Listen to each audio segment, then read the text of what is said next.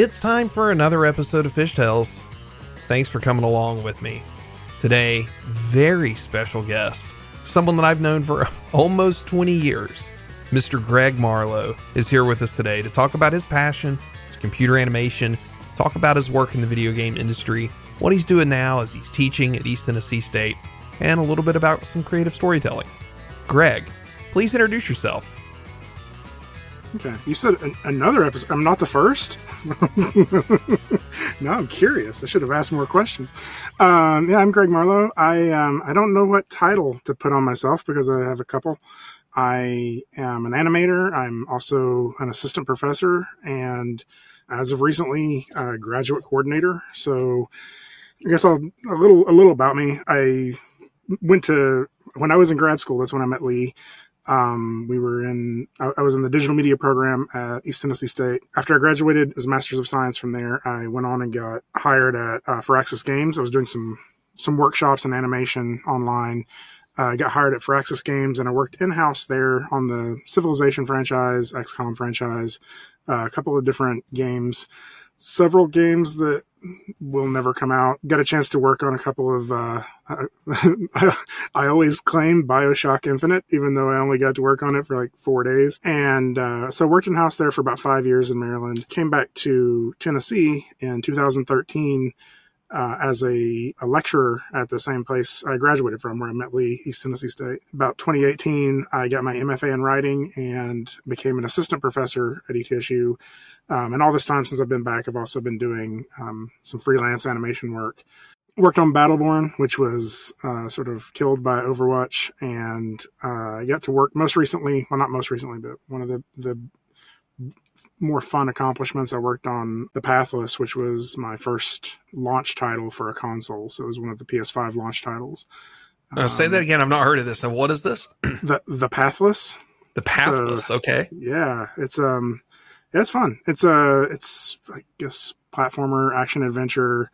You play this character called the Hunter, and you can play as her and her eagle kind of at the same time. And it's just so much. It's so, I don't know. You should try it out. It's basically like, it feels good to play because you can run really, really, really fast and jump and like glide forever.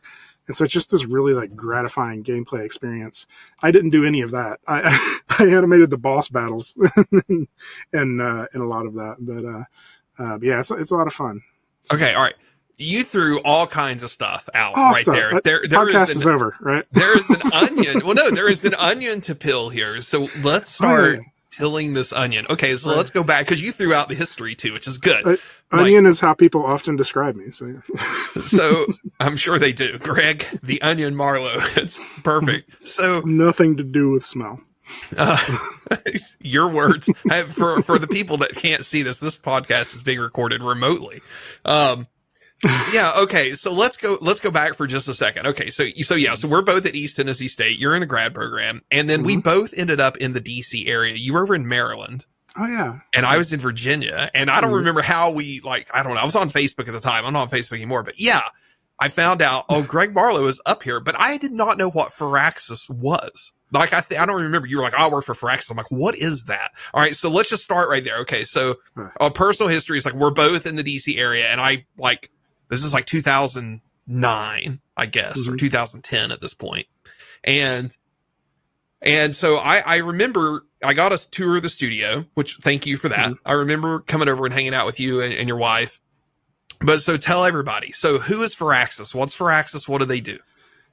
Okay. So I think when you're looking at the sort of the history of gaming, there are all of these different game hubs all across the U.S. And Firaxis is part of the Baltimore, DC area game hub. So I actually really think it's fun to watch how that came about, because Microprose, way back in the day, used to be in the Baltimore area. And when Microprose closed down, all of these different people from there sort of started their own studios. So Firaxis was started by, I guess really their claim to fame is Sid Meier. He's the one who does the Civilization franchise. One of the few people who gets to put his name on the game. So, it was started by him and a couple of other people. By the time I got there, Sid was really the only one of the founding members who were still there. So the really turn-based strategy is kind of what they're well known for. So the Civilization, they did Railroads, they did, XCOM is kind of, one of Sid's, babies from Microprose that they brought back out. And so they're making all the Civilization games and the spinoffs and not spinoffs, the DLCs and the expansions and stuff. Most recently, the thing that's probably coming out next and has been announced is Marvel's Midnight Sun, which is kind of a card-based Marvel game that also has a lot of elements of XCOM, which is a little bit more of like cover-based, turn-based strategy. And so, and I got to work a little bit on that too. None of the stuff I've worked on has been released on that, so I can't really show much of that. So yeah, they're kind of known for that. Baltimore is interesting. It's also or that area is interesting. It's also where Bethesda and ZeniMax is. And it's always it's like so unassuming. Like it's like all of these studios just surrounding a Wegmans and nobody really knew they were there. Right. Like I would go to the barber and they'd be like, "What do you do?" And I'm like, "I work in video games." And there's video game studios here? I'm like, "Yeah." See that big sign up on the hill that says ZeniMax? Like, yeah. Well, if you don't know, to be fair, ZeniMax is kind of an obscure name. If you don't know the history, if you don't know that they've been around and publishing for so long, but yeah. It totally sounds like something pharmaceutical. ZeniMax. Take twice daily. So. I think, and there is something to this, like this sort of, game studios that are in suburbia in a way. Mm-hmm. I mean, id was down outside Dallas, I think it was. They were in Texas and kind of unassuming. Well, I think sometimes, like, especially those big ones, id, like, Firaxis was just like, it was there because that's where Sid wanted to live, and you can't have that studio without him. Like, it's like, and it's like, he already had a house there. This is where we're going to put the studio. And I think that a lot of places are like that when they, sort of have roots, like those older studios that are kind of rooted in like some of those classic game makers. Like who is it? I shouldn't bring him up if I can't remember his name, but the guy who, I think he was like one of the programmers for Doom and Quake and all of those. Like he pretty much just started his own studio to make more games like that not too long ago. So yeah, John Romero. Yeah, Romero. That's the guy. Yeah. So I think they get that leverage to be like, yes, this studio is going to be in.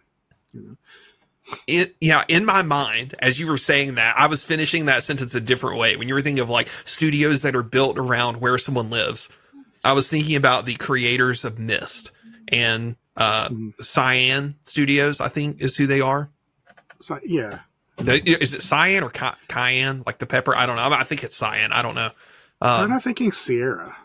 What is Sierra? No, Sierra published it, but Cyan, Cyan, Cyan did, and I feel like their studio now for sure is around where they live, and it's kind of out in the woods. And there's an audiobook, or there's a book, and I listened to the audiobook around some history of games, and they talked about some of that in there. It was really good. All right, so you're at Firaxis, you're working on. I know for a fact you did work on Civ 5. Was that right? Mm-hmm. Yep. And so that's a AAA title. Yes. I mean, that's a big known brand. I've been doing this for 15 years and I'm still not 100% sure what AAA means exactly. Like some people would tie that to budget. Civ is it's a flagship title for sure, but like just sort of the way I always looked at it is Civ is a known quantity, right? Like that no matter what, so many people are going to buy it. Right. And so it was a very stable product. And so, even when they would shake it up and they would like, it always, every time a new Civ comes out, the fans are all upset about something. And then like 6 months later, it's the best Civ ever, but you get, there's a life cycle of it. You could be like Civ 4 was released or Civ 5 was released and they're like, this is garbage. Civ 4 was the best. And then Civ 6 was released, and they're like, this is garbage. Civ 5 was the best. So, repeat forever. So it's very, it was a very stable title. Like we knew for sure it was going to sell, 4 to 6 million within the first few years. And so it's, the studio's always, doing something Civ based. And then there's also a little bit of experimenting going around, and it's actually a really cool place to work because Sid was there, and Sid was just kind of this resident genius. Like, even when he wasn't working on a game, he was either mentoring somebody, or like, you would get these weird emails on Monday, and Sid would be like, hey, I came in on Sunday and made a game if anybody wants to play it. And he would just send out an email. Awesome. And it would be this like Frankenstein of like assets he had cobbled together. And he just was trying to see if it was fun or not. And so, like, I think he was just, it was just a cool, like, there was a lot of people who leave that studio and go on to be designers at other studios. It's almost like a training school for how to be a designer. So that's pretty awesome. And like, designing by doing and experimenting, I think that's the best way to learn. I think that's the best way to prove out an idea. Silicon Valley and the startup culture would tell you ship, and figure it out. Oh no, he would start and abandon so many ideas. And like the studio, I mean, like I have the titles I can say I shipped, but for every one of those, there's like 0.6 titles that just never got made. Like, nice. We messed around with them for a while, and they weren't working out. And, So you're at Firaxis. You contributed to the flagship product, and you were an animator. And I remember seeing your demo reel, and I can't remember the character, if he was like a horseman or something. I felt like he had a staff. I don't know. Maybe I made that up in my head, but tell people, like, what were you animating? So cause Civ, I've honestly, and this is embarrassment. I'm not a real gamer anyways. I've never actually played Civ. I've watched people, and I understand what it's about. So like, what were you animating, in Civ? So Civ has two different sets of animated, things, I guess. And it's kind of like there's two different levels to the game, right? There's the tactical level, or the gameplay level, when you're looking at that giant map, moving units around. And there's a lot of little things that are animated on there. So it's like, you're moving, like if it was a little guy on a horse, it was probably like I don't remember if it was like the Lance Connect or something like there's all these different units. And so I did some of those, but those were, once you animate one tiny horse running, like, you're not starting over from scratch. You're kind of using that as a base and doing the next one. So I did some of those early on, but most of what I did was the leader animations. So that's for the diplomacy part of the game, where you're making deals, where you're making trades, right? Where you're declaring war on people, or having them declare war on you, or just being like, hey, I'll trade you this much of this for like some sort of diplomacy. So I would do an animation set that was, I guess, kind of half cinematic, half interactive, where you would, propose to Napoleon, like some sort of trade deal, and he would either say yes or no, or I'm going to kill you, or, whatever. And so most of what I did was those leader sets, for those. If you're counting, I've never actually counted them up, but I know that I was there through the base game and through all of the DLCs. And I think I did more leader characters for the Civ 5 franchise than any other animator. So I'm the reason everybody hates Gandhi. No, I'm not really like this. I did Gandhi, I did Napoleon, Genghis, whole bunch of different characters in that. So, and then I got to work a little bit on Civ 6 after I was back at ETSU too. But that was more as a freelance artist. So. Nice. Okay. All right. Well, so I want to button up one thing here, and then we'll talk about you getting back to ETSU.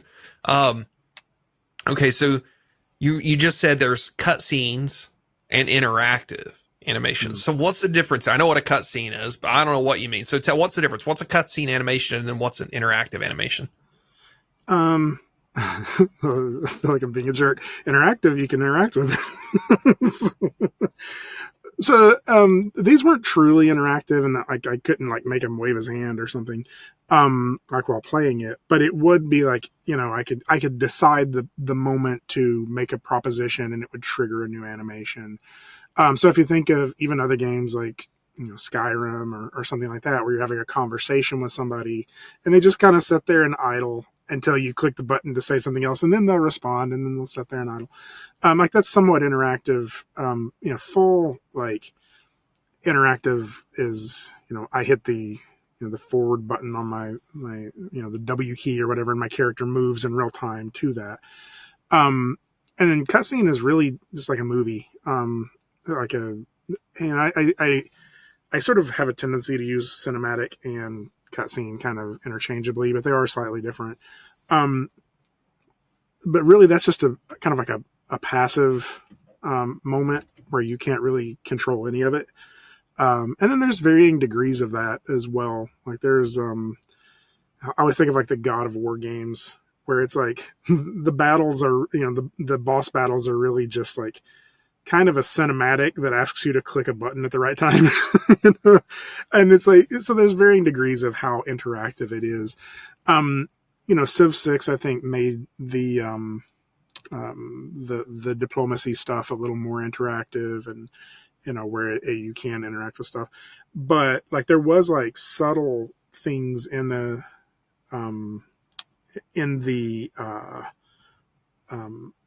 Civ 5 as well. So like the environments were not just map paintings. Like they weren't just like an image behind the character.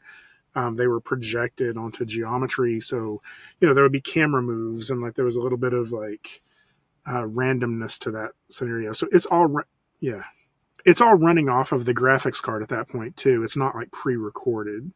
It's having to render in real time. So that's what I wanted to clarify. Yeah. Okay. So it's not a video. It's animation. It is a canned animation sequence of some kind, but the engine is playing that. So the camera's fixed. I'm not, as the player, I'm not controlling the camera at this point during a cinematic. The camera is on some kind of scripted, potentially somewhat scripted, maybe procedurally scripted path. And then this animation that you've created is being replayed in the engine, but it's all happening in the engine real time. Mm-hmm. Yeah. Yeah. Yeah. And it's interesting. There's a lot of, as we get like further into this and like GPUs are getting more powerful and, Unreal and everything, like it is the crossover between those two are starting to get really interesting. A lot of people who are using game technology to create passive media. Passive isn't the right word. Linear media. Passive sounds like I'm insulting it somehow. It's like a bunch of lazy media. Well, passing on you, passive. You don't do anything. Yeah. No, but people are rendering full series out of. I want to say that I'm not gonna say that just in case. There are certain animated series that are completely rendered inside of a video game engine. And I know every time this comes up, somebody brings up The Mandalorian, how like the Mandalorian backgrounds are sort of real time generated inside of Unreal and then projected there's these giant LED screens that the actors are in front of. So there's a lot of crossover starting to happen where people realize sort of the benefit of being able to change something in real time and see immediate results. And I think games have kind of been doing that for a while. But film, TV, and stuff like that is starting. Even visual effects are starting to take advantage of that as well. So let's move chronologically because this is how we ended up doing it. So let's go. Let's do some chronologically. So you're at Firaxis. You're working on games. You're working on the flagship title. They didn't put you in the corner working on something that's not going to see the light of day. You're working on flagship product stuff, and somehow you get a call. Hey, do you want to come back to ETSU? Do you want to come back and help us? Something happened there. So how did you get back to ETSU? That one's an interesting one. So,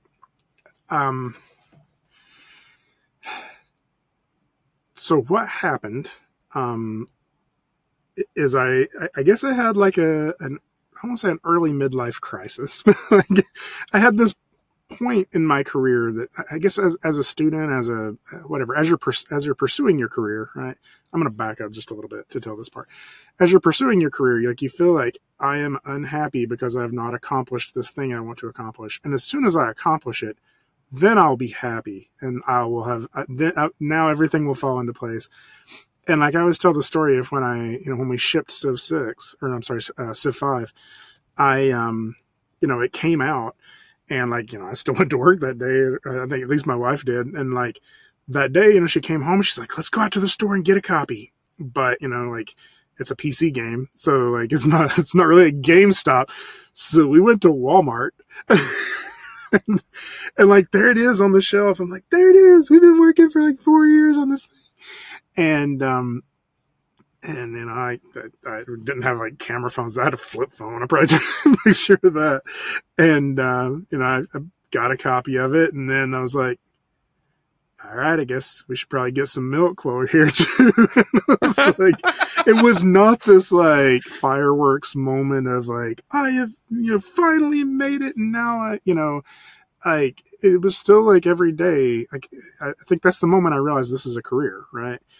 And my career has to have a trajectory. So I'd actually interviewed with some other places just to see, like we mentioned ZeniMax. I interviewed with ZeniMax Online. They actually offered me a position. This was before Elder Scrolls Online came out. But I was still enjoying Firaxis. Firaxis is a great company. Really the deciding factor for me, or the thing that made me sort of start questioning what I wanted to do with my career, is they kind of gave me a promotion. It's like, and it was a kind of scary promotion. I was basically the animation lead for Civ 6. And I was like, oh, so when we ship this and Game Informer wants an interview, they're going to call me. And like, I was okay with that. Like, I was fine with that, but it made me realize like, well, then what? Like, what comes next? And we were living in Maryland. Me and my wife are both very close to our family.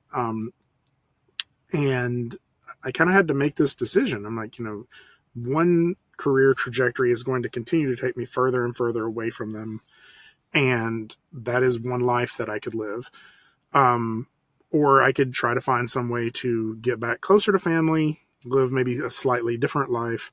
But at that time, that's when I saw the position pop up for lecturer at ETSU. And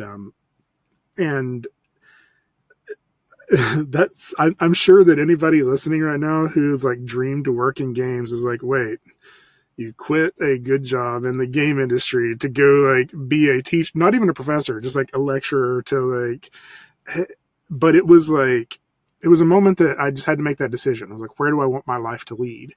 And essentially I wanted it to be closer to my family. I wanted to, I didn't want to feel like I was just dragging my wife all over the country just so I could try to, get another shipped title. And so to add context, your family is in East Tennessee. Your family is close to East Tennessee State. Yeah, my wife's family is right here. Like they're 15 not 15 minutes. Like walking distance from the closet where I currently set recording. The closet had to come up eventually. Yeah, and that's like maybe like 15 minutes from ETSU where I went to. My family is probably closer to about 2 hours from here, but it's still, I went and saw them this weekend. So yeah, it was like, I knew that this was one of the few opportunities that would get me back closer to that. And when I did it, it was kind of like, I thought it was going to be more disruptive to my life goals than it actually was. I was like, I guess I'm giving up on the career of animation, and now I will sacrifice myself to the betterment of the next generation of animators. But no, it was like within like 6 months, I think Firaxis called and asked if I wanted to do some contract work, and I was like, oh yeah, sure, I'll do that. And so that's actually kind of the best of both. I will say that the lecturer position was not a prestigious job. Like that is sure. that is just a step over like unemployed. Like they're basically like, you're going to teach 4 classes and there's not a lot of benefits to it financially or anything. Were you adjunct at that point? Are you an adjunct lecturer? It's basically the next step from adjunct. It's a full-time adjunct, but it's paid about the same as adjunct per class. And so it was a pay cut. Like, I mean, just like every step of it on paper sounded like a bad idea. But it was moving back to Tennessee. The pay cut wasn't that bad because the cost of living difference at the time was more significant than it is now. And eventually, like, I knew that there was a pathway for me. Well, not for everybody, but I knew that I could make a pathway to whatever the next professor position was.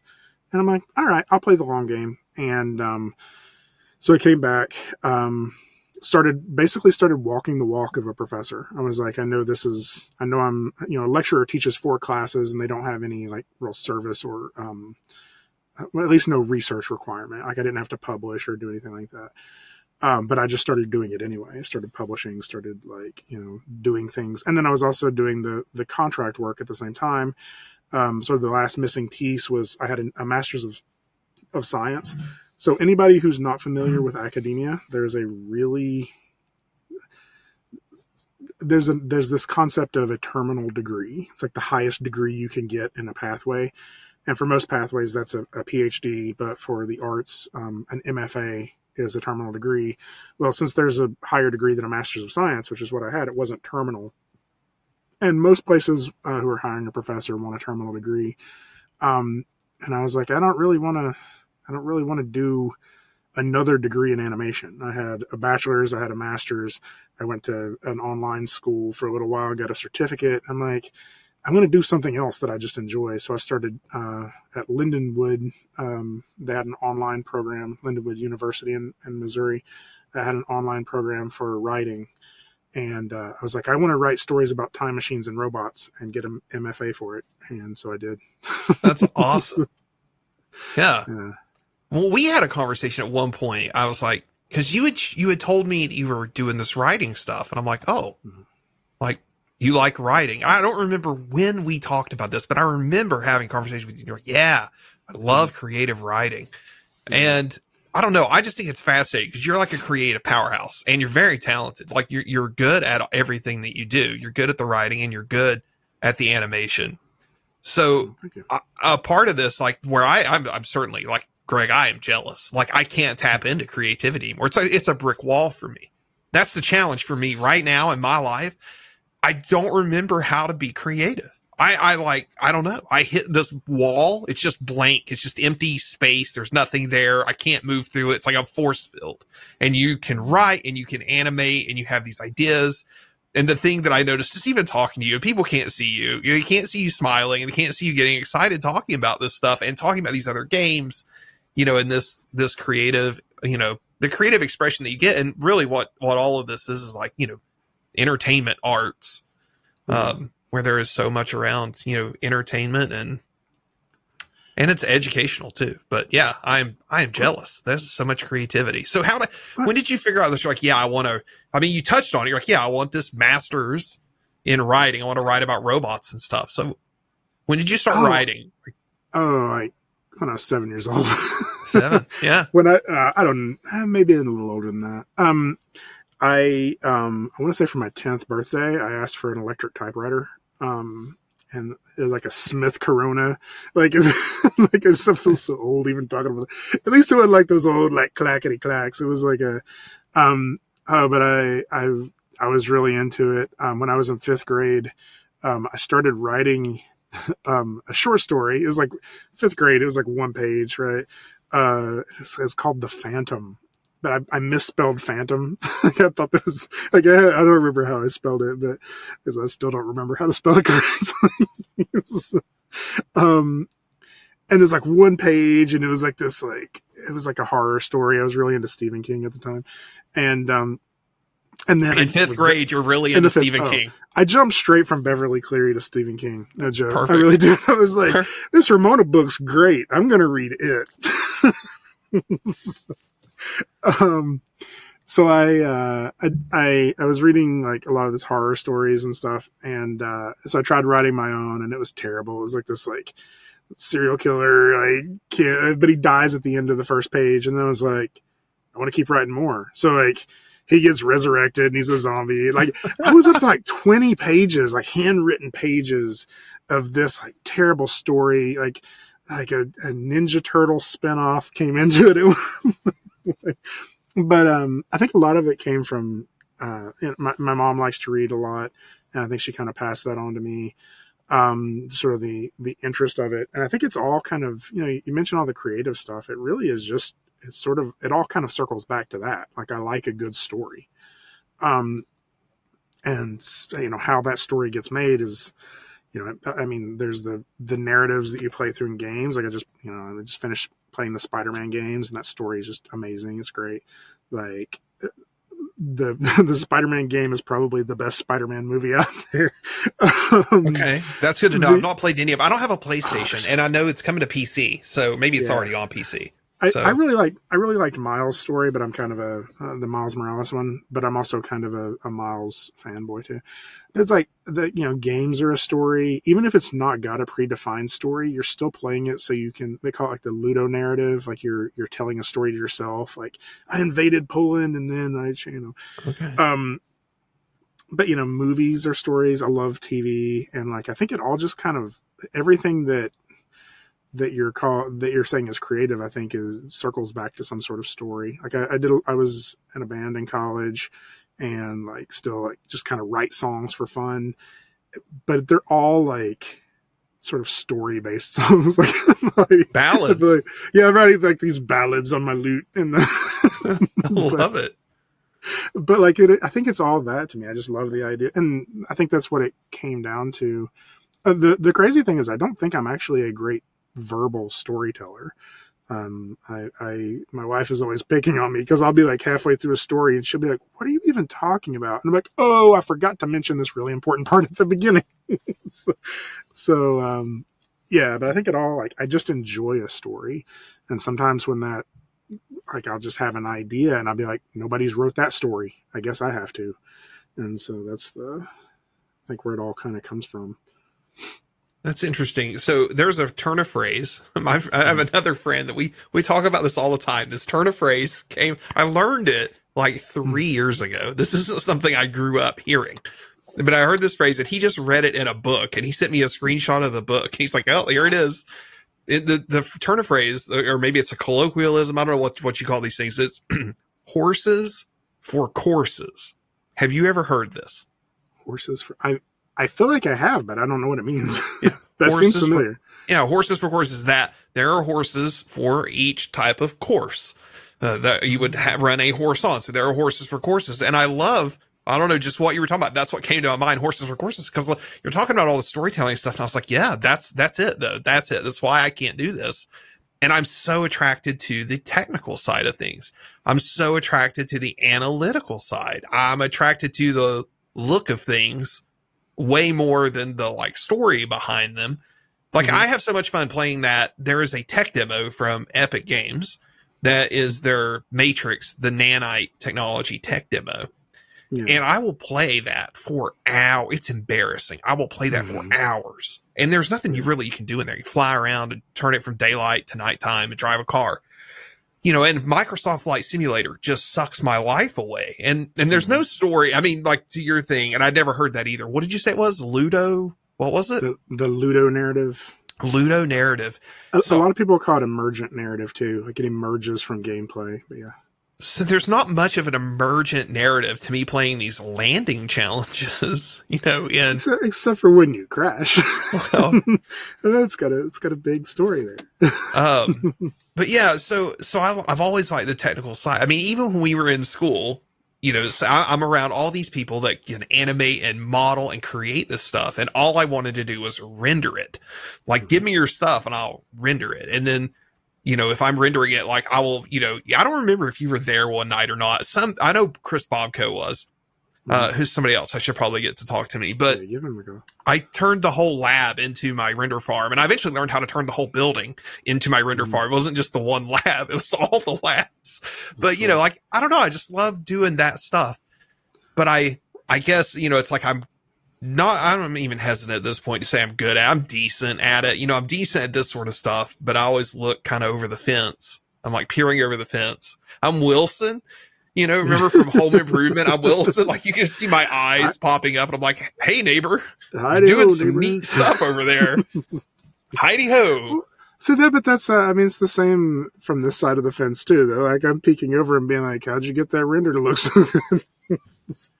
And that's, that people talk about like AI taking jobs and stuff. I've been playing with Dolly and all that. I was just tangent, to satisfy me. But like, I want to hear you. I want to know what you think about Dolly, because I've been playing with Dolly and it doesn't, and some of the other ones too, like Mid-Journey and all that. But I don't think the AI stuff is going to remove artists at all from the equation. But I think there is a certain type of work that is it employs people right now that's not going to employ people in the future.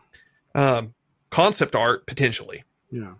This like emergent thing. So I want to know, what do you think? Because I went into Dolly and I typed in 3D render white glasses on a blue background with white lace. And it actually gave me a pretty good render. And I'm like, oh, that's pretty good. Like, and I didn't have to open 3D Studio Max or Maya or Houdini or whatever, Blender. I didn't have to open anything. I didn't have to render anything. And it looks like that. Now it gets wonky because like it does the AI thing, or it makes this weird stuff that's kind of like in a dream. But I don't know. There's like something there. And so there's a part of me that thinks like this lighting and rendering parts of things. I think there's analysis, like you can train these models. Like it's all these models, deep learning models that generate this stuff. And I think you could train them. This is what a good, like lit scene looks like. And it can just start doing kind of look dev for you. Yeah. It's all just pixels, right? Like, it's like as soon as the computer can make the right pixels, then it wins. I'm in two schools of thought. Like everything, I have way too much to say about it. But so you will remember that when you were at ETSU, you had we had an animator who came to visit, and I will not mention his name, from a studio. And this was a guy who had won an Academy Award for an animated short film, came to talk to us and like give us this talk. And I remember like he was giving this presentation, and at the time he was working for a game studio. And I remember like the only thing I remember from this whole thing is like at one point I think it was me or you one asked the question of him at like one of these presentations. We're like, so where do you think, and this was what, 2002, I guess, something like that, 2004, I don't know. One of us asked like, so where do you think the animation industry is going to be in 5 years? And he goes, you don't want my answer for that. And I was like, yeah, we do. And he's like, there's not going to be keyframe animators anymore. Motion capture is going to take over everything. And like, there won't be any jobs for that ever again. And I was really, and that pretty much just killed the whole presentation. We're all like, all right, well, we're going to go home and rethink our lives. the mocap doom and gloom. That, I don't know. It kind of came and went. As an outsider, it came and went. I know they still use it heavily, but okay, keep going. I guess so there's the part of me that wants to look at AI in that same way. And I do think that like there's reasons to feel like it can live alongside, all other, forms of creativity. But AI in general, I'm a little more like that is a paradigm shift. Politics aside, but as Andrew Yang, who was running for president a few years ago, he's the $1,000 guy. That's the one. I read his book, and he is very much like concerned about what automation is going to do to the to repeatable tasks, right? Right. And it's not necessarily that it's. I think really it's a big paradigm shift in that like we have to rethink like the model we've built around work, like what work actually is. Absolutely. The value that you put into human toil. That's right. Right. And like he has some, like it was a brilliant book. Like there's other reasons to decide whether to vote for him or not. But it was an amazing book, and he talked a lot about I mean, and I keep thinking of that. Like we built this system, right? We built this whole idea of like, oh, we have to work a 40-hour work week or we are not valuable to society. And that work only is beneficial if it's increasing capital for, and I'm like, I feel like that's what it's going to disrupt. It's going to disrupt this idea that the only point of art is to make money for something. And I think that's the same with other automation. I mean, there's still going to have to be systems that are built around making money. But I mean, they're obviously, if there's human beings driving trucks in the next 15 years, then like, I'm going to be very surprised. All of those people are going to have to, find things that still give them a reason to be alive. Right. And I think that my hope is that we start to invest in things, or I guess invest not in money wise, but invest like our interest, invest our like our feelings of worth in things that aren't just there to make more money, right? Like that the idea that if what you want to do all day long is help elderly people install Windows 11 on their computer, like, and that gives you a good feeling and like lets you get through life, like that is something that, like right now, old people can't install Windows 11 on their computers because it's not profitable to build that system. And like, I feel like I'm thinking that that's more of the questions that's going to spiral. I feel like AI art is, I'm impressed with the output. But I think in the same way that Photoshop didn't kill photography, like the same way motion capture didn't kill animation, it will find some way to live with it. I'm terrible at futurism to be able to predict what that will be. But I think that there is a way that it can live. And I think there's a lot of fear surrounding it right now, like particularly from artists, and it may actually impact us for a little while. But I think that, there are things that there's room for both of them. Absolutely. Yeah. And that's the thing. Like that's my thing with my example with rendering is that there's certain things that look development when you're just experimenting with things. You can shortcut that. You can get an idea on something. You can shortcut it with AI that I don't have to. And even me, if it were me driving the computer, that is me pushing those pixels around, I actually want that assistance. I want that assistance to let me, click one button and see 4 versions of a thing, and it takes minimal effort. So one of the things that I read, I guess yesterday, which I think is an interesting roadblock I didn't see coming, the group that gives copyright, like distributes copyright, continue to deny copyright to AI artists. So because they say that it requires authorship, like human authorship. And so I think that that's an interesting question, is like at what, and it's actually something I've submitted proposals for this talk. At what point are we willing to consider the human the author of these AI driven systems, right? Because if you look at the prompts that people type in to get these amazing results, there's an art to that. Thank you. There is absolutely an art to this prompt. What do you call it? Is it prompt architecting? Is it prompt hacking? I mean, there's really something. Are you a prompt astronaut? Because I used to joke, anybody that takes something too far, right? They go to space with it. You're an architect astronaut. You're a type astronaut. So yeah, you're a prompt astronaut. You're in orbit with these prompts. Yes, I have seen the one that won that award. That's it was very controversial. This guy won an art show, but yeah, the prompt was crazy. Oh, but one of the things that's great about those prompts, 'cause I've been trying some of them. I've been using, I used Dolly and Midjourney for a little while, but I started trying one of the Stable Diffusion builds because somebody put together a nice GUI for it. But when I just typed in like, I want to see a horse, driving a race car or something, like I did not get good results. It was like very repetitive. It looked very computer generated. Anything with grass. The grass just looked like the old clone stamp tool in Photoshop, repeating forever. So like I started looking up how do you make better prompts, and a lot of the results is just using like keywords and tags from stuff like ArtStation or places where you're getting it. And like where you're getting good results is by putting in other artists' names. Oh gosh. Like Yeah. influenced by this artist. And it's like not even like somebody that you may know. It's just somebody who has a lot of work that's in that database, and it's going to start pulling that and pulling from that specific artist. And I'm like, when your prompt architecture includes another artist's name, do they get credit? do they like, are you going to have to start like citing your work in APA format?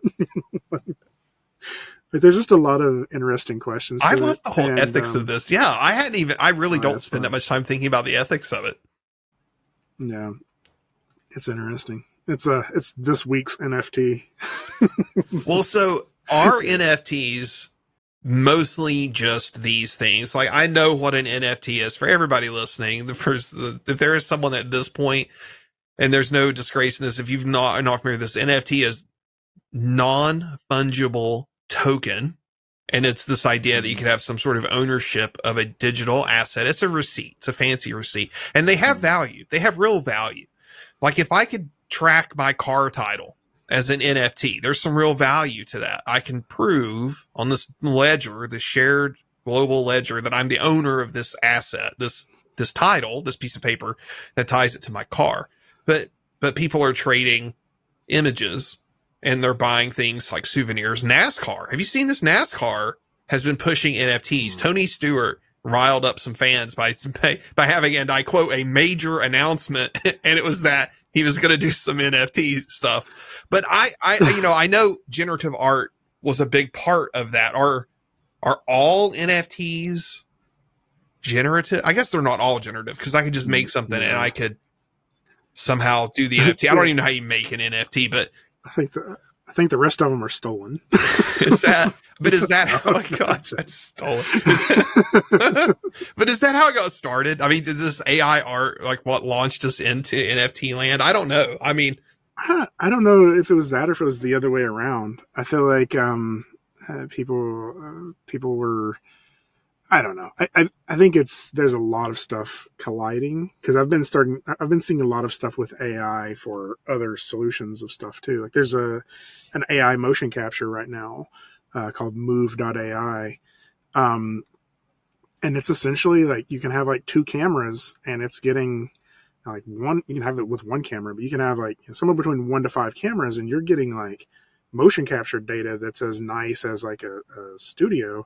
And what it's really doing is it's just using AI to be like, oh, in these scenarios, the feet usually don't come off the ground, so we're going to stick the feet to the ground. I'm sure I'm oversimplifying that. You may not, but it's AI generated. Yeah, but it's a lot of it is using like tracking and then combining that with AI to get a really nice solution. Like it's all over the place. And I don't know. I think that there was a lot of people who were trying to use stuff for the deep fakes and stuff like that, and I think that really started the was it StyleGAN, that really felt to me like the turning point. Was it StyleGAN 2 or whatever? That was like, wow, that's impressive. It all feels kind of derivative from those systems in some way. I don't know behind the scenes of it, but I'm sure that part of the interest in the AI generated art is that it can be used for an NFT later. Unfortunately, I think as it's getting popularity, the NFT bubble is popping. It's just like they're passing each other on the way. So ships passing in the night. I want to look something up, because you were talking about StyleGAN. Now, is that NVIDIA's thing? I'm going to Google it while we're talking here. Yeah, I don't think so. Maybe StyleGAN is basically an AI way of copying an image style, but a lot of that is what is used, because you can do it with any image database, and it'll eventually try to generate images that are alike in certain stylistic ways. And I think a lot of that is what people use for like the deep fakes of faces and stuff. I don't know. I was like ankle deep in like researching some of it for a while, and then I got distracted by Spider-Man and Spider-Man 2. Well, I'm happy to tell you, as I'm looking here, StyleGAN 3 is out. So you can now use StyleGAN. But yeah, that is from NVIDIA. Yeah. So, and I forget. Oh, okay. GAN, GAN, it's a generative adversarial network. I knew I'd like Yeah. Actually, I have heard that before. I just did not remember. So the thing that I like about the NVIDIA style stuff that I've seen, especially with landscapes, is that the human is still involved, right? I'm still sitting down. I'm like, if you've seen the landscape generator, it's like, all right, here's some brown, and that means it's ground. Here's some blue, and that means it's water. Oh, yeah. You know, here's some green, that's foliage or grass, whatever. And I think that's neat. I think the idea, you know, that I can rough in something and it can kind of fill in the blank, or it can kind of paint by numbers. I think that's pretty cool. And I don't know. I like the idea that, you know, more of this AI stuff, and just broadly the umbrella AI stuff, that it's here to help us.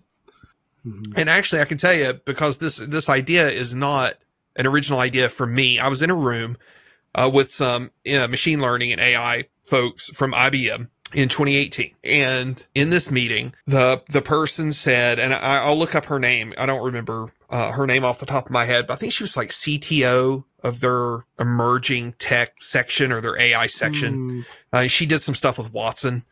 But basically, she said, how did they use the phrasing was like, it's a cognitive enhancement tool that the human is in the loop. It's making the human better. It's not replacing the human. And I really liked that. And I was drinking that Kool-Aid. I liked her sales pitch. I'm taking that for everything wholesale. I'm like, yes, it's here to help us. I'm still in the loop. And so I like the NVIDIA paint the landscape thing. I do too. I think that's actually, I think one of the reasons that I'm like Stable Diffusion doesn't work unless you have a whole bunch of images to base it off of. Like, and so that means like, I think it's with, like that would be my concern about it, is that just means we're in for a decade of the same art over and over again. Like eventually people will get tired of that look, whatever that look is. And the only way to get that is to make a whole bunch of new art. And like, I think that's going to be a turning point. If something could make something completely original in style, that would be, but right now it all has to be derivative from something else.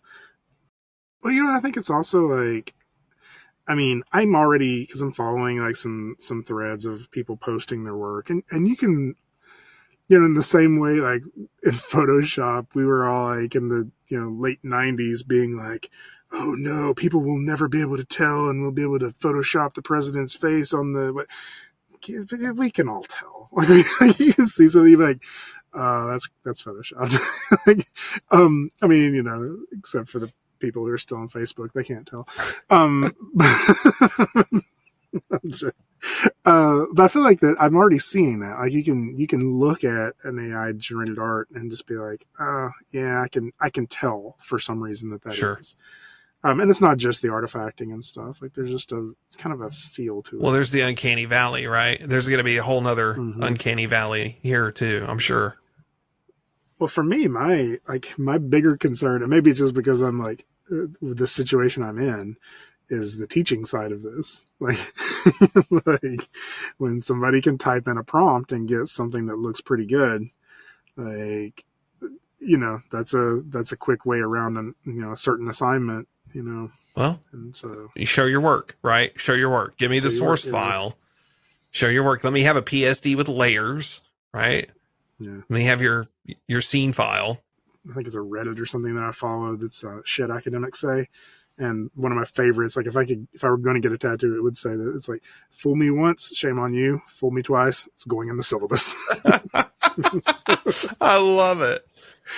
And it is so true to like, cause like every time I give an assignment, it's like, oh, apparently I had to say that out loud that you can't do that. So you'd be surprised. My one foray with teaching, I can tell you, wow, do kids not know how to push every single boundary? Like they are extremely creative in ways that they can try to push a boundary and get around a rule. Well, that's not exactly what you said. I was like, oh, okay. Like, yeah. Yeah. I had students who, turned in essentially the same file one semester, and they were first year students. And I emailed them and I was like, what's going on here?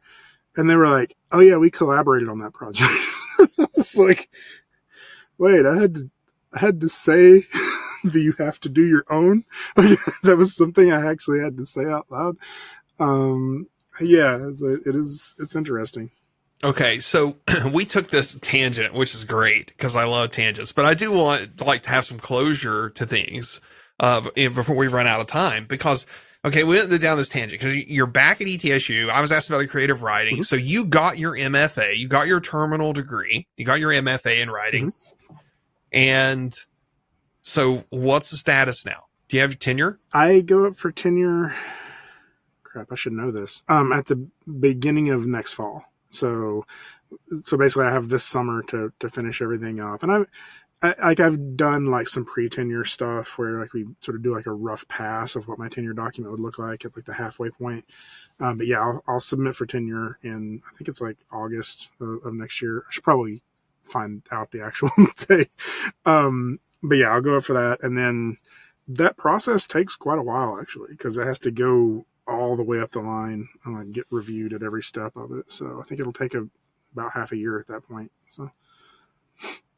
So what goes in your tenure packet for a creative, instructional position like this? You mentioned research, you mentioned publishing. Are you doing research? Are you publishing? What is, I guess for us, I say us like I'm doing this too, but for you, I guess publishing would be something like to do with SIGGRAPH or an ACM publication, or are there other things? So for us, because like, there's teachers in the art department too, and they're not like, they don't have to like reinvent a paintbrush to, to be. So for anybody in the creative side, and it's nice because I'm in digital media, which is kind of got 1 foot in tech, 1 foot in art. And so we get to kind of, the phrase that we usually use is research or creative activity. And so really all that is it's a safeguard to say that your peers have reviewed the things that you are doing and they're saying it's not garbage, right? Because I don't want somebody from the biology department telling me if my art is good or not, right? And so like, right. So rather than the biology department, reviewing my work and telling me if I deserve to be a teacher or not, I have to go out and get peer reviewed in some way. So that could be a paper, research, a study, anything that would be published or presented in a conference.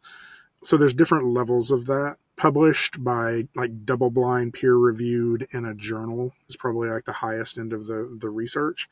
And like, you mentioned SIGGRAPH. Like SIGGRAPH is actually like, that's still like, that's big. Like that's still like a pretty prestigious thing to get accepted anything into SIGGRAPH. But usually that is a little bit more like I discovered a thing or I created a new thing, not I made a pretty version of the old thing. Sure. Yeah, that's why they have like the animation festivals and stuff. So yeah, animation festivals, film festivals would also count as creative activity because those are often, there's a jury or a judging process. And so just getting accepted is considered peer review. It was reviewed that it was good enough to get into this exhibition. So yeah, like gallery exhibitions would also count. I'm trying to make an argument that professional work should also weigh into that. I mean, if anything is peer review, it's a boss telling you whether this is good enough to send an invoice for or not. But I totally understand why that's sort of seen as like paid work as well, like that's slightly different. So the interesting thing is usually every department gets to write their own tenure and promotion guidelines and say, this is what we value as a department and what we consider applicable tenure, material. Every teacher has teaching, research, and service. Those are the trio. Service is the one that like, you can have all the service you want. If you don't have the teaching and the research, you're probably still going to get tenure. What is service? Like, what's an example of committees, volunteering. So there's different levels of it. There's service to the department, service to the university, service to the community. So I unpaid consulting. I'm putting in. I do some stuff with our church that helps out with the media. We've been live streaming the services since COVID, and I'm counting that because it is media related as like service to the community. But even like volunteering at like a soup kitchen or something like that count of service. It's a little less. It's usually best if it can also be about your discipline, like if I made something for a nonprofit or something like that. And the teaching is actually more than you think too, because it also is about like developing new curriculum, developing new ways you teach certain things, not just like I showed up and I taught and I didn't get terrible SAIs. Oh boy, the student reviews, they crucified me. I've had some interesting ones. I had one year, like I was reading the comments and I was like, I don't understand what's happening in this comment. And then I went a little bit further down and I read another comment, and it's like these giant blocks of text. And eventually I realized they had just copied and pasted a whole chapter of 50 Shades of Grey into the comments section. And I was like, I don't know if I should take this as a positive or negative feedback. Yeah, students are interesting. Yeah, the department that I taught in, the students received a participation grade for filling out their reviews. And that was a standard like thing. And so it was, students had to participate in class to get part of their grade, and they had to fill out their review as part of the participation. And that made sure there was no funny business. Everybody was getting the reviews in. And yeah, boy, it was bad. And it was the first time I'd ever taught anything, to come into a class like that. And unfortunately, it was just horrible timing for all parties involved. The students, they had some, and I think for 3 classes in a row in this kind of web tech area, they had adjunct instructors. And one of the adjuncts had no supervision through most of the course, and they taught them Dreamweaver. And this was in 2018. Dude, I didn't know Dreamweaver was still so they taught them right. So they taught them Dreamweaver, and they didn't so they show up into this class, a 500 level class. Okay. So I have all the excuses in the book. I can defend myself. It was a 500 level class. They saw the syllabus, and we get into like 3rd week of the syllabus, and they can't do the work. And they're mad at me. I mean, it's fine to be mad at me over the situation, but you can't be mad at me. I didn't teach your other classes. I can't, I was told to prepare a class one way, and that there was this baseline of what these kids would know. But yeah, they roasted me. And it was interesting reading what they had to say about me, because they were like, Lee's the type of person I would love to get a beer with. This is in the same review. Okay. They say this under one thing. Lee is the type of person I like to get a beer with. Then like the next question or 2 questions down, it's like, Lee's the worst instructor I've ever had. I was like, I can totally believe that. I can 100% believe that, because it just went off the rails by like the 4th week. We had to leave the parts of the syllabus behind, and we had to do remedial stuff to try to get them up to what they should know going out into the careers they were going to have. So, oh man, it was rough. Before I came to ETSU, I taught at, I'll not name the school, but it was one of the for-profit art schools out there that is a chain. And I didn't know anything about it. They called me out of the blue while I was working at Firaxis, and they're like, hey, we need somebody to teach this class, and we saw that you have a master's degree. Would you want to, drive up here and teach every, 1 class a week? And I was like, sure, I'll try it. And, I'd already taught as an adjunct at ETSU a little bit before that, but I got up there, and it was the graduating seniors, and it was essentially supposed to be like 3D art level 4. And in the syllabus of 3D art level 4, they were going to learn like some of the effects stuff, and it by name mentioned stuff in Maya. So it had to be taught in Maya. But 3D art level 1, 2, and 3, the teacher didn't know Maya. So he taught it in something else. And I think it was 3D Studio Max. And so I showed up and I was like, what? And so it was like, I have never, they were good students. They worked really hard and they tried really hard, but they absolutely hated that school. Like they were so like, and so that was my last interaction with that school too. It's like, yeah. I felt bad. I felt genuinely bad for the students. Like I said, I had some stuff going on too. So, it was hard being present. And I know I wasn't in the best place that I could be, because I wasn't, able to I wasn't a full-time faculty member. I couldn't put that amount of work into things. I showed up for my office hours. I had students show up for office hours, just like every teacher anywhere will tell you. The students that do the best in my class are the ones that come to office hours. It's so true. It's not a favoritism thing or anything, nothing like that. They come, they ask questions, they fix their deficiencies, and they do well in the class. Oh, the ones who do poorly will show up to your office hours that last week of class. Yeah. When they ready to phone in, that was in one of our reviews too. I had a lot of seniors in my class, and up front in the syllabus, that's all the thing I love about the syllabus is I was like, folks, you knew what you were getting into when you took the class. The syllabus is published and it explains how their grade is calculated. And 40% of their grade was their final project. Yeah. So you gotta do good on your final project. We don't have a final exam. We have a project. You got to do good on it.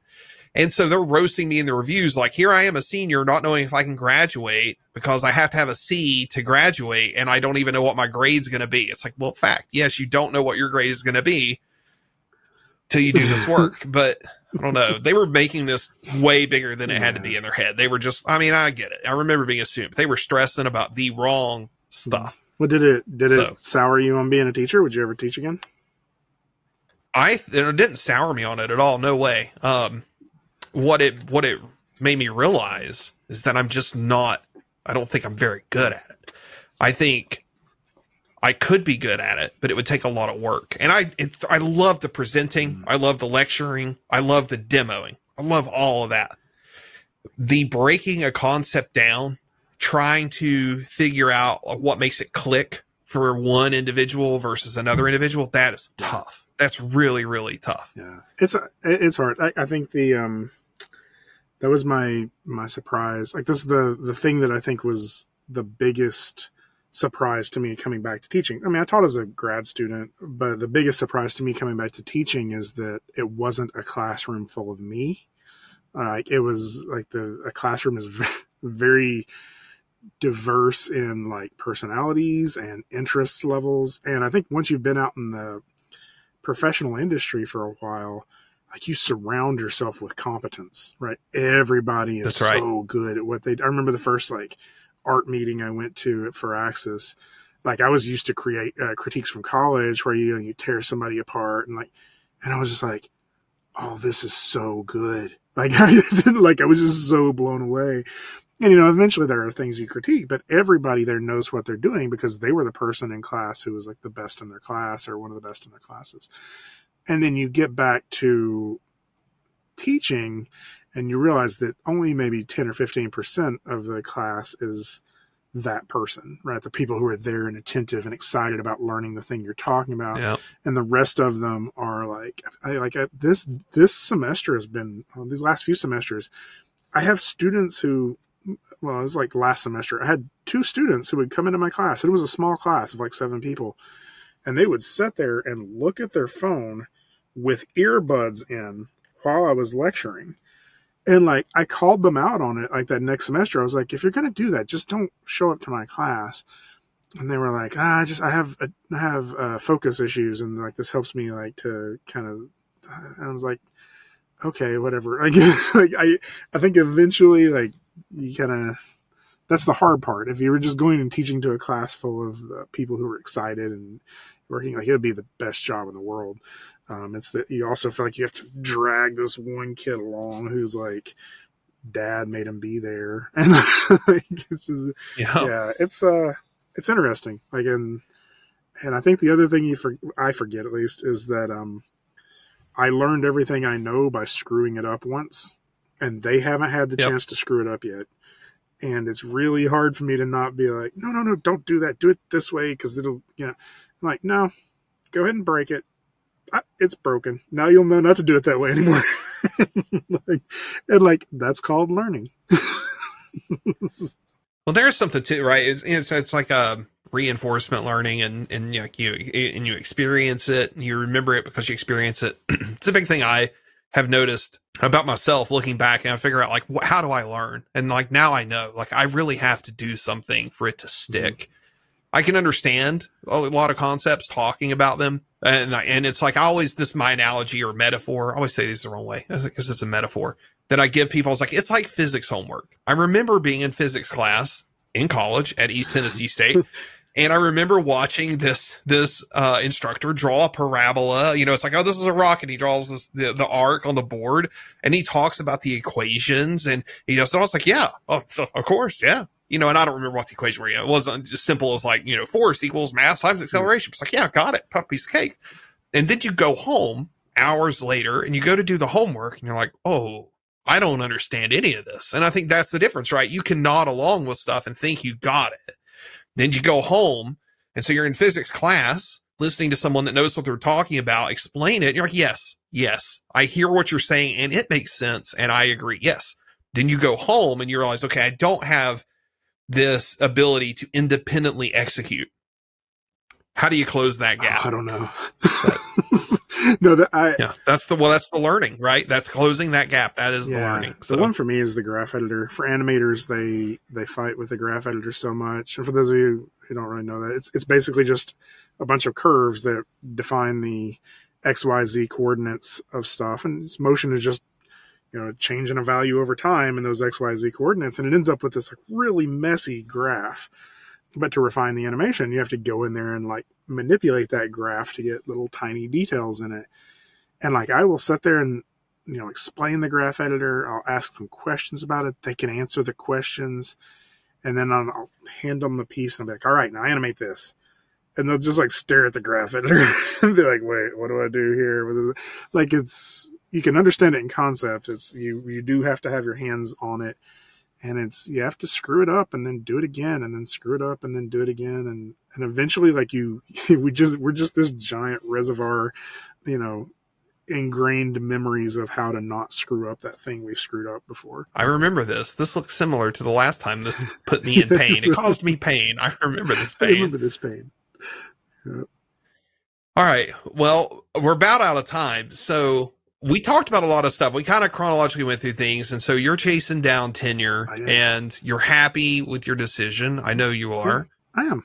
Yeah. So what's next? What's next? Just the tenure and then just whatever. So I will, this isn't necessarily a plug, but over the last month, some stuff has changed for me. So I'm still doing some freelance work. I want to keep doing freelance work. I'd like to sort of branch out a little bit out of the game industry and try some stuff, but that's going to take a little bit of reworking my demo reel a bit. But at the beginning of this semester, I got the opportunity to take over as the graduate coordinator. So when I went to ETSU, we had a Master's of Science program, which wasn't a terminal program.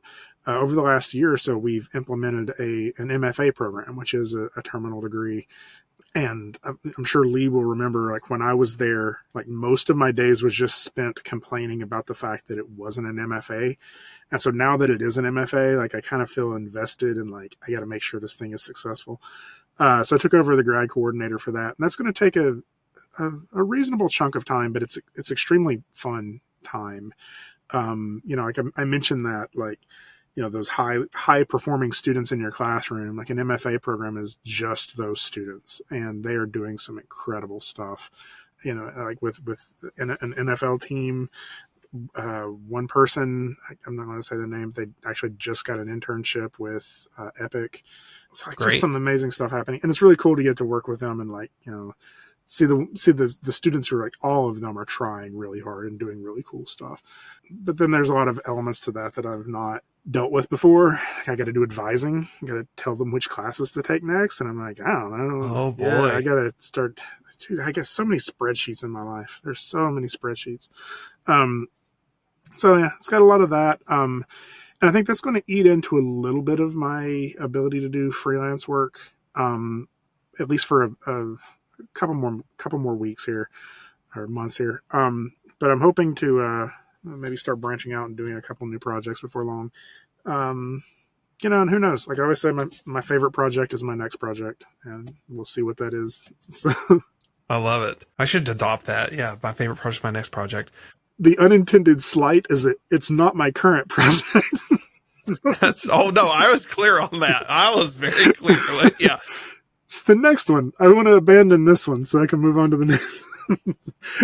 I am great at starting stuff. Boy, the finishing is rough. Yeah. I will say I'm actually really excited. One of my classes, I've reworked it entirely. and we've been just trying some new stuff. So we're doing some motion capture stuff. We're getting ready to start that. But we spent the first half of the semester doing a car chase scene in Unreal. And that turned out like so good. I was so excited about how that project turned out. So it's those little things that kind of boost you forward and be like, oh yeah, this is working. I'm enjoying this. So, I like it. Well, hey, thank you very much for taking the time. Thank you for asking. I appreciate it. I'm looking forward to seeing who else is on the list you've talked to and listening to those podcasts. Yeah. Oh, it's just getting started. Yeah. So you'll see. It's just interesting people, friends, family. It's just, people I want to talk to, because now's the time. Yeah. I learned that from the pandemic, right? I did what I was supposed to do. I stayed in, and it's been too long, and I've lost connection with a lot of folks. And so that's what this is for. Yeah. It's for reestablishing that connection. So this is cool. Thanks for asking. Ask me to do it. Yeah. Thank you very much. Cool. All right. Well, Greg Marlow, everybody, and thank you so much for being on the show. Thank you.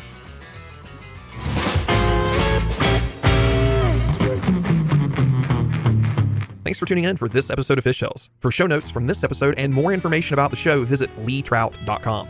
Music production by Haroon Sarang. We'll see you next time.